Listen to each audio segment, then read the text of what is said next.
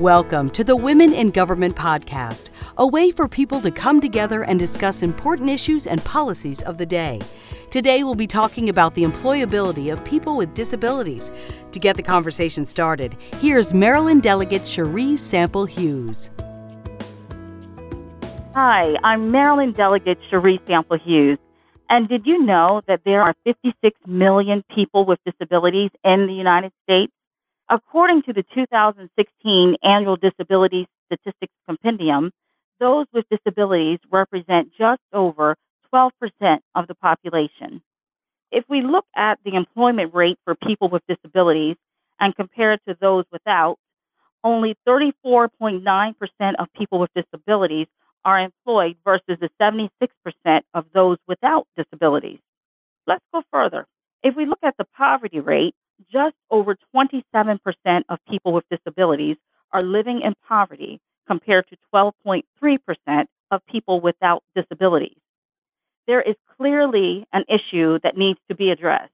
Here to join me on the very first Women in Government podcast is Bobby Silverstein, a Washington, D.C. based attorney and team member of the State Exchange on Employment and Disability. Thanks for being with us today, Bobby. Thanks for inviting me. I'd also like to introduce our second guest, Kyle Ingram, Disabilities Employment Policy Specialist at the National Conference of State Legislatures and SEED team member. Hi there. Thanks for having me. And finally, we are happy to have Tennessee State Senator Becky Duncan Massey, who served as a member of the CSG NCSL National Task Force on Employment of People with Disabilities. It's great to be with you today. Thank you so very much for being here, and thanks to all the listeners who are taking the time to hear this important discussion about the employability of people with disabilities. To get started, Senator Massey, why does work matter for people with disabilities? It's an important part of all of our lives. If you think about it, the first question when you meet somebody is, what do you do? It gives you a sense of identity, and it enhances a positive self-image and self-worth, as well as a sense of accomplishment. And for folks with disabilities, and I've been a disability provider for 24 years now, it means more than a paycheck for the folks that we serve at my agency. It really means being truly a part of the community and not just kind of, as it used to be, relegated to the shadows and totally reliant upon the charity of strangers. I couldn't agree more. When you reference sense of identity, that in of itself means an entire lot for many, many people. Kyle, same question. And I think that for people with disabilities, as Senator Massey said, work is an important activity, important facet of being in the community, but it's also really an important consideration for states as they look at how they deliver services and how they consider the impact of not working on their state budgets. I think that one of the things that doesn't get talked about very often is the idea that people with disabilities, when they become employed and when they maintain their jobs, they're able to contribute to a taxpayer base and they're able to sort of lessen their need for the use of state safety net services. And I think that's another important consideration to make and something that needs to be said in this conversation. Absolutely. Opinions about the employability of people with disabilities has changed over the years. Bobby, you have been working on disability policy for over 45 years. Will you please share with us your perception on how state policymakers have viewed and currently view the employability of people with disabilities? Sure. When we look at public policy, it's often important to go backwards and provide a historical context because some folks are still looking at policy or looking at this case of people with disabilities with an old lens.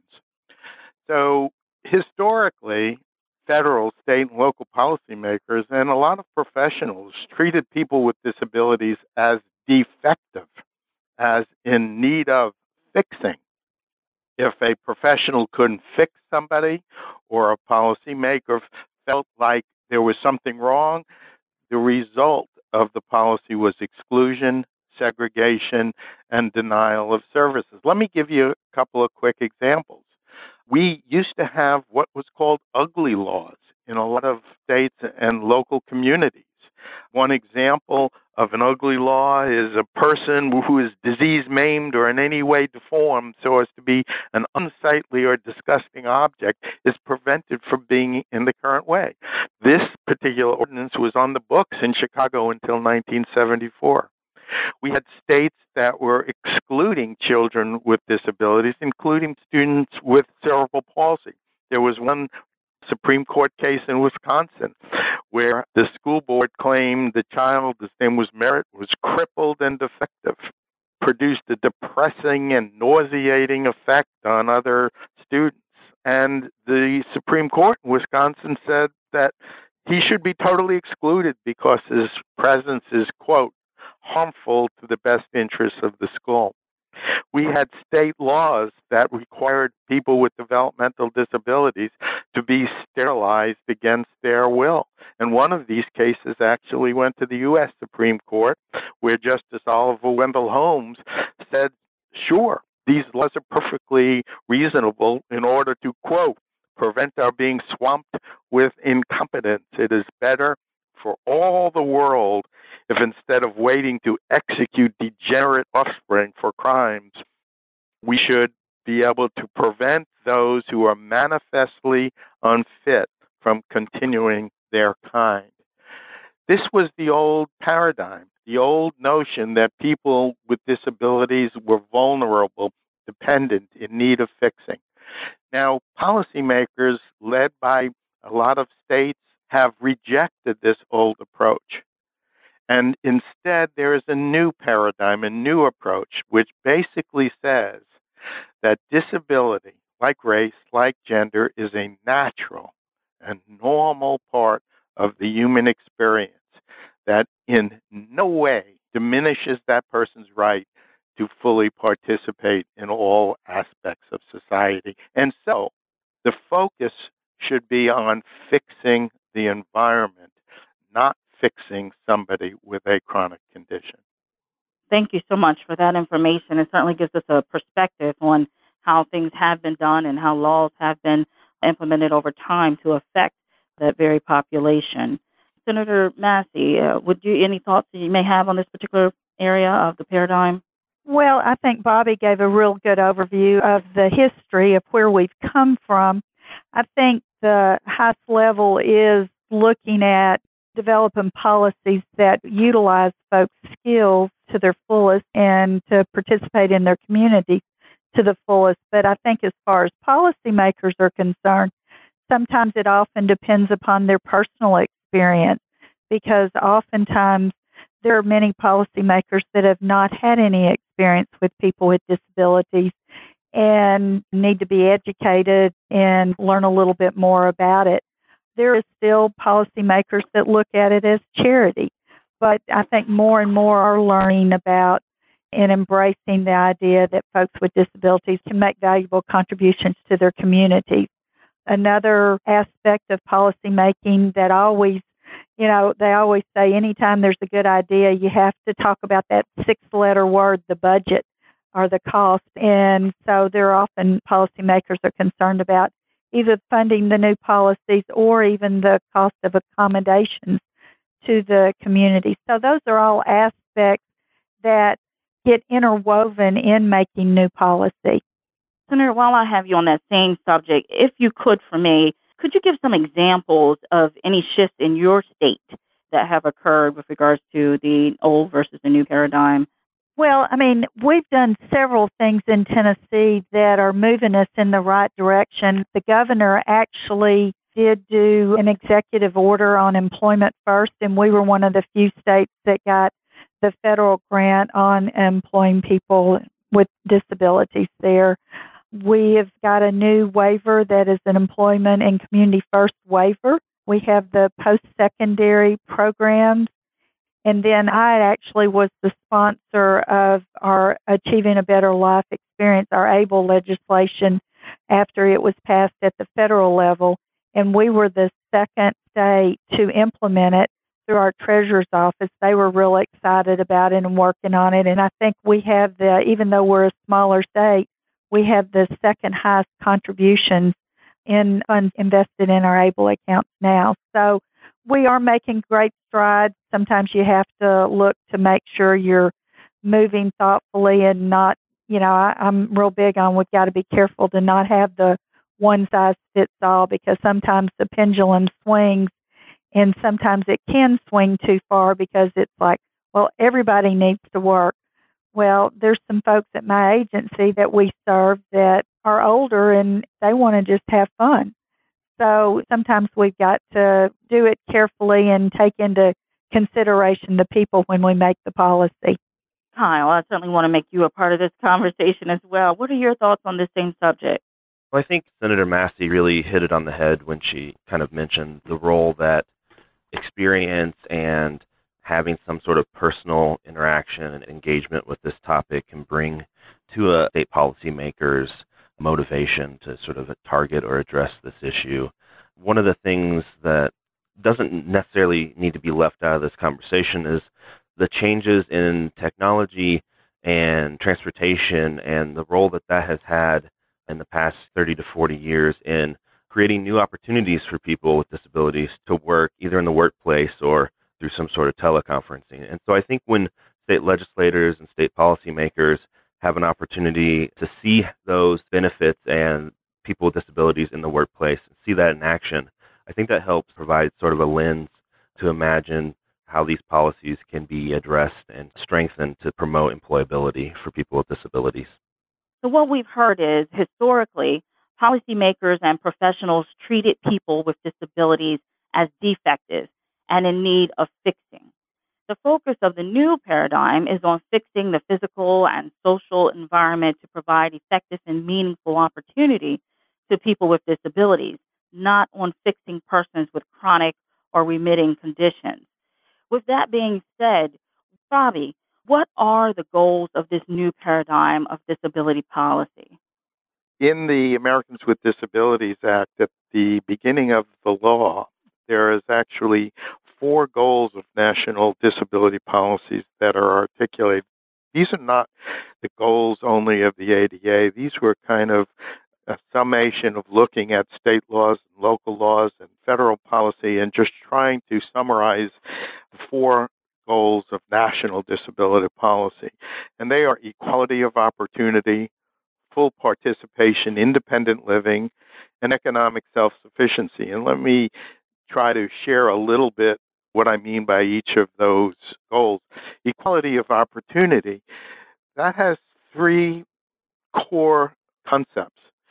Treat people as individuals based on facts, based on evidence, based on sound research. Don't treat people based on labels, fear, ignorance, prejudice, or pernicious mythologies. Treat people based on the facts as individuals with high expectations. The second is full participation.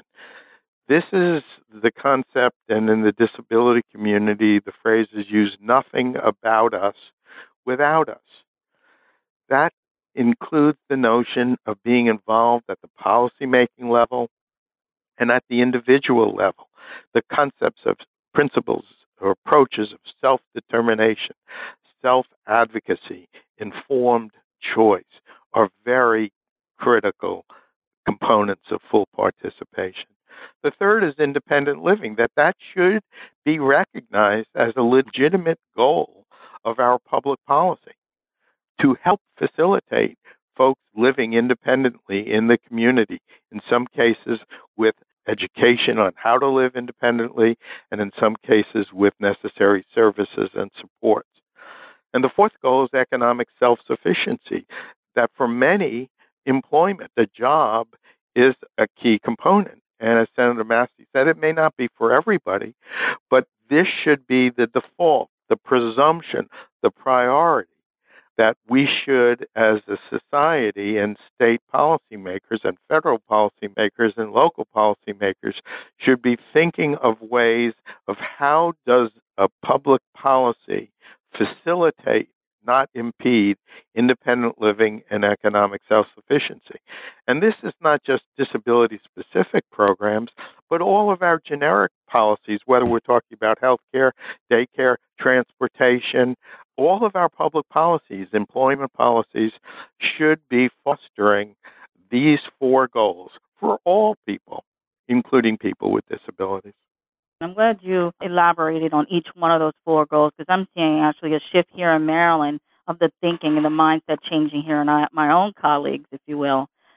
The goals of disability policy are important, but what are the action steps state policymakers can include to maximize that these policies will be implemented? See, that's a really, really good question because implementation is what people with disabilities and their family members really care about. Mm-hmm. It's one thing to have a broad precept that disability is a natural part of the human experience and to have the four goals. But the real question is what happens when the rubber meets the road, when you have an actual program, a service, a support. Is it facilitating these goals or is it impeding them? And therefore, it's really important to look at these, quote, methods of administration and whether there is an infrastructure to support this. Do you have an entity or an individual who is responsible for ensuring compliance, for ensuring implementation? Are there finance systems, reimbursement rates, accountability measures? Is there a strategic plan? Is there an infrastructure of people to ensure that these goals are being achieved? States around the country are recognizing that it's not only the precept, it's not only the goals, but it's also making sure that the implementation strategies, methods, approaches are facilitating and not impeding achieving these ultimate policy objectives. But also there's these other two principles that the opportunity must be effective and meaning for all. Sometimes we just design programs for the, quote, average person. We don't take into consideration the needs of folks, in this case, with disabilities. We have concepts like reasonable accommodations and free appropriate public education and program accessibility. But what we're really saying is that when we design something, we should take into consideration the needs of the broad population and make it effective and meaning for all. And the last thing is this notion of most integrated setting appropriate. That default should be an inclusive environment with supplementary aids and services so that people with disabilities are interacting with non-disabled folks to the maximum extent possible. And I'll just add a little bit to that. I think as you develop these new policies, you need to look at what is working and what is not, how to tweak it, how to make it better. Oftentimes policy is put in place or new programs, and it's like nobody can ever say anything wrong about them. So we've got to look at the pluses and the minuses there. I definitely believe in developing the accountability to come back and say, is this working? Is it not? How can it be improved?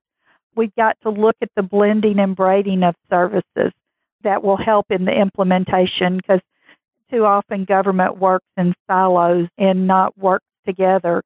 That is important that we do. Another area is to address the barriers in the implementation of these policies, whether that's the funding or the different departments, as I said, not working together, or confusing system for the consumers. Oftentimes the consumers don't know who to call to get to the right people to utilize those services. And even then, they'll call one department or one person and they'll put them off on somebody else. And we see that all the time. And then there's preconceptions by the policymakers to address, and the policymakers not understanding the complicated system of services. And then we need to look at how to get community buy-in. And then at the end of the day, we need to celebrate the successes and tell our story. Absolutely. It's like looking at things holistically. I'm sitting here. I wish you could see me nodding my head. I feel like I'm in your amen corner right now. or maybe yes. one of those little dolls with the nodding heads. Yes, indeed. That's exactly how I'm feeling right now. Each one of you touched on all the pieces that are necessary for us to be stronger in our policy making and truly having it implemented in the framework in which it should be. Senator Massey, in your experience, who needs to be at the table when disability policy is being considered? Well, the problem is a lot of times it's just the state departments, the employees there that develop the policies, and they don't really understand. They know the concepts, but they don't understand how it really will happen in reality to the folks. The absolute person that needs to be at the table are the consumers, the people that will be affected the most by it. That's at all levels. But along with the consumers, you need their family members, their advocates, providers, policymakers, policy implementers, which would be like the State Department, and then folks from the business and the education community. In an effort to ensure state policies facilitate increased employment of people with disabilities, state intermediary organizations, one being Women in Government, have teamed up to create the State Exchange on Employment and Disability, also known as SEED. Kyle, what is SEED doing and how are its partners working to make employment more disability inclusive? Thanks for that great question, Delegate Sample Hughes. So the SEED project, the State Exchange on Employment and Disability, is really a collaborative effort of these organizations that engage state policymakers, as was just mentioned. These include, for the SEED team, Women in Government, the Council on State Governments, and the National Conference of State Legislatures. And so these state intermediary organizations, through the SEED project, are working in partnership with the U.S. Department of Labor's Office of Disability Employment Policy to support state efforts to address issues that are hindering the employment and employability of people with disabilities. So that collaboration really happens in between the state intermediary organizations and then with the U.S. Department of Labor's ODEP, or Office of Disability Employment Policy. So really this is sort of a dynamic exchange of ideas and expertise between all these organizations. And what that allows us to do is two things. First, it allows us to tap into sort of an immense network of policy expertise and experience over many decades in both the state intermediary organizations and also the U.S. Department of Labor. And the second thing that it allows us to do really is to improve and increase our ability to provide technical assistance to state policymakers. And so the SEED project really results in capacity building, both in terms of our engagement with state legislators and state policymakers, but also within the state intermediary organizations themselves. We're really working in a concerted way among the groups that are part of the SEED project to really build out a strong base of knowledge that can allow state policymakers to really best meet the needs and challenges of this issue. I know you touched on it, and I'm just going to reiterate it again that one of the most significant outcomes of SEED was the convening of a joint national task force on workforce development and people with disabilities that was made up of NCSL and CSG. And they were able to address the many barriers to employment and develop policy solutions to help build a thriving workforce that is disability inclusive. In a report titled Work Matters, a framework for states on workforce development for people with disabilities, the task force described a range of related policy initiatives for consideration by states. And Kyle, if you will, just tell us a little bit more on how Work Matters framework developed. I'd be happy to. So, as you mentioned, one of the first things that the SEED team did was develop and then convene this joint national task force, workforce development for people with disabilities. And this was a collaborative effort of the National Conference of State Legislatures and the Council of State Governments. And really what we did was we brought together a bipartisan task force of state policymakers, really comprised 40 members from legislatures and executive agencies from both parties and with lots of regional diversity. And they engaged in a member-driven process to develop a set of recommendations. And so we split these members of the task force into 4 subcommittees, and each one of these subcommittees had sort of a distinct scope and a charge. And the 4 subcommittee scopes revolved around career readiness and employability. Secondly, hiring, retention, and reentry. Thirdly, entrepreneurship, tax incentives, and procurement. And finally, transportation technology and other employment supports. And so each one of these subcommittees developed a set of recommendations based on their charge to address and identify barriers to employment around their specific scope, and then provide policy strategies that could address those barriers. Those recommendations were offered to the National Committee and then, once voted upon, organized into what the report entitled Work Matters. And so this framework really is a collection and a representation of the work of the task force and the efforts of our subcommittee members to really provide state policymakers with lots of options and ideas to consider when targeting employability of people with disabilities in their state. And so you might ask, in looking through the framework, why isn't the policy options in it organized by the 4 subcommittees? Those 4 subcommittees, while they had a distinct scope, were there's lots of overlap because that's just the reality of how policy is implemented and how it impacts people. If you could, for me, what makes the Work Matters framework so unique? And what would you like state policymakers to understand about the policy options presented in the framework? So we reorganized the framework into 5 big policy issue areas to sort of ensure that there was a nice flow and provide the reader with an opportunity to kind of move through these in a way that made sense logically and would allow them to understand the full continuum of the work that was done in the task force. And so each of these 5 policy issues addresses a particular facet of policy around workforce development and employability. The first is laying the groundwork, and this really consists of policy issues that communicate like state-level commitment to supporting employment and workforce development. So things like state employment policies and capacity building around private and nonprofit sectors, things like that. The second, preparing for work. It consists of policy options related to providing education, vocating, skill-building training opportunities for youth and young adults with disabilities.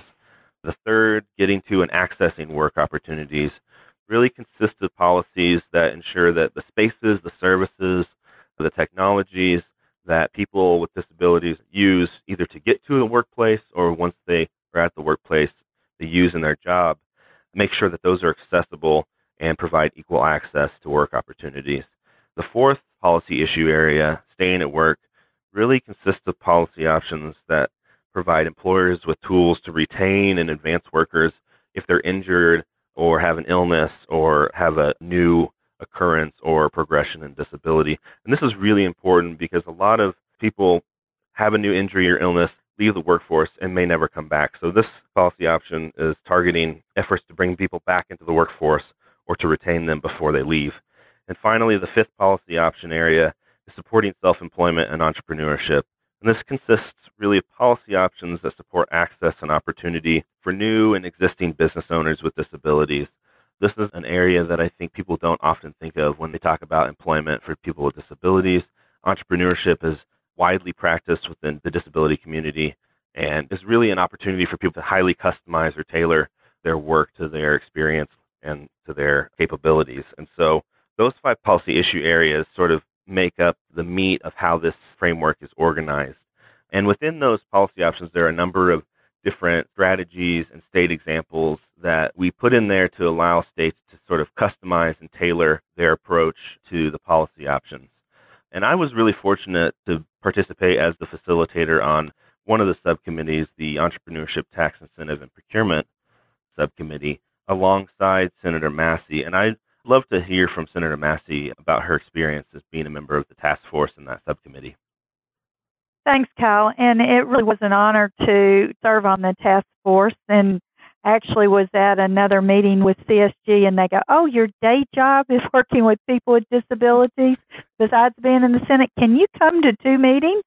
And I said, "Oh, sure." So, one, it was just very rare that the two national organizations come together like they did with this. So it shows what importance they put on this subject, which was exciting to me. There was such a good group of folks that were participating with varying experiences. Besides the folks actually on the task force, we had policy experts there. It really was good to be there to share ideas, to share them at the 1,000-foot level, and then sometimes to bring them down to the actual day-to-day level that different folks, I was able to do when we'd talk about something. I could think about one of the individuals we serve at my agency.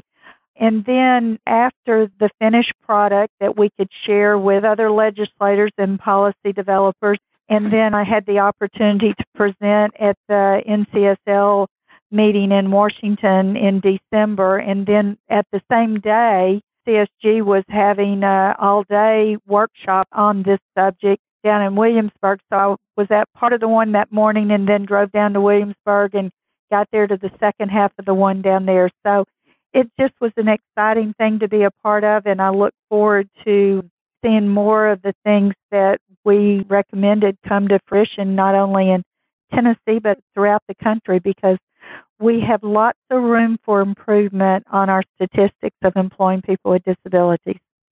Senator, I'm a firm believer that everything happens for a reason, and certainly you've been in the right places at the right time and been able to share your expertise through your legislative capacity and also serving as the executive of a nonprofit. So, I speak for definitely women in government. We appreciate your knowledge and expertise and all that you've been able to give thus far, and we look forward for more.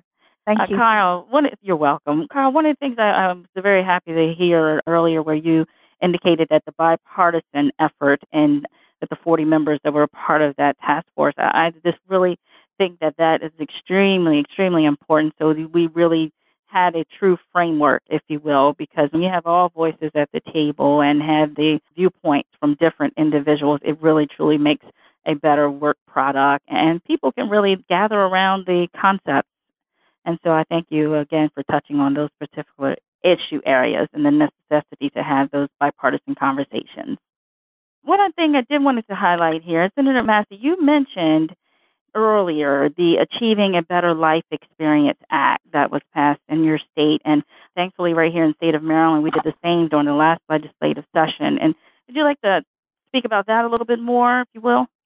Senator Alexander was instrumental in passing that at the federal level, the enabling legislation. And I had actually presented to his committee, the Health, Education, and Labor Committee, on the federal policies that work to keep people with disabilities in poverty.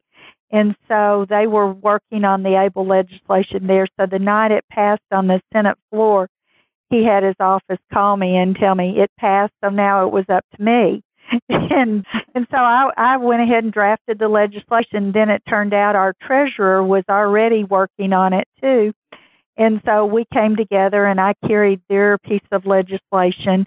It had some initial funding, and we were able to get the governor to include it in his supplemental budget amendment once we had passed the legislation. So everybody was kind of working together, and they periodically come and give me an update, and they've gone around the state to do trainings for families and providers and advocates on how to utilize it. And it is available for out-of-state folks, too, that can invest in the Tennessee program. So I was real excited to be a part of that, but it was one of those things that everything kind of came together at once. And it's just neat to see it flourishing and giving people an opportunity to have savings for some real important things, as opposed to this $2,000 limit that really was worth probably $15,000, $20,000 in today's dollars.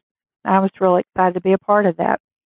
Good to hear all those great things and really the collective efforts of all. Bobby, I don't want to leave you out of the conversation. Any thoughts that you have on that subject, or even back to our Work Matters framework? To me, the Work Matters framework is one of those documents that when I was staff director and chief counsel for the Senate Subcommittee on Disability Policy, which in the United States Senate I would have died for, because what it is in one place is 300 state examples of state policy in the areas that Kyle described. And I think it's up or will be shortly on the web, where for each example, there's a state, and you click on that state, and up comes the statute or regulation or executive order. And what a gold mine of a resource of policy options, so that you can see what your colleagues around the country are doing in a given area, and instead of starting from scratch and reinventing the wheel, you can learn from your peers. And I just think it's just an incredible resource. Thank you for sharing that. I know that my experience since being a part of Women in Government, that ability to have other states and other colleagues as a resource has been vital to legislation that has been moving throughout the nation. And so I can't emphasize enough what you just said. So that in of itself is very important to be able to have those tools and the resources available at your fingertips. When I was a staffer, stealing was my forte.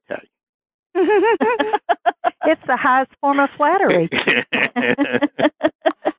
That certainly gives us a new way of looking at things. Kyle or Senator, anything else you'd like to add? Any closing statements?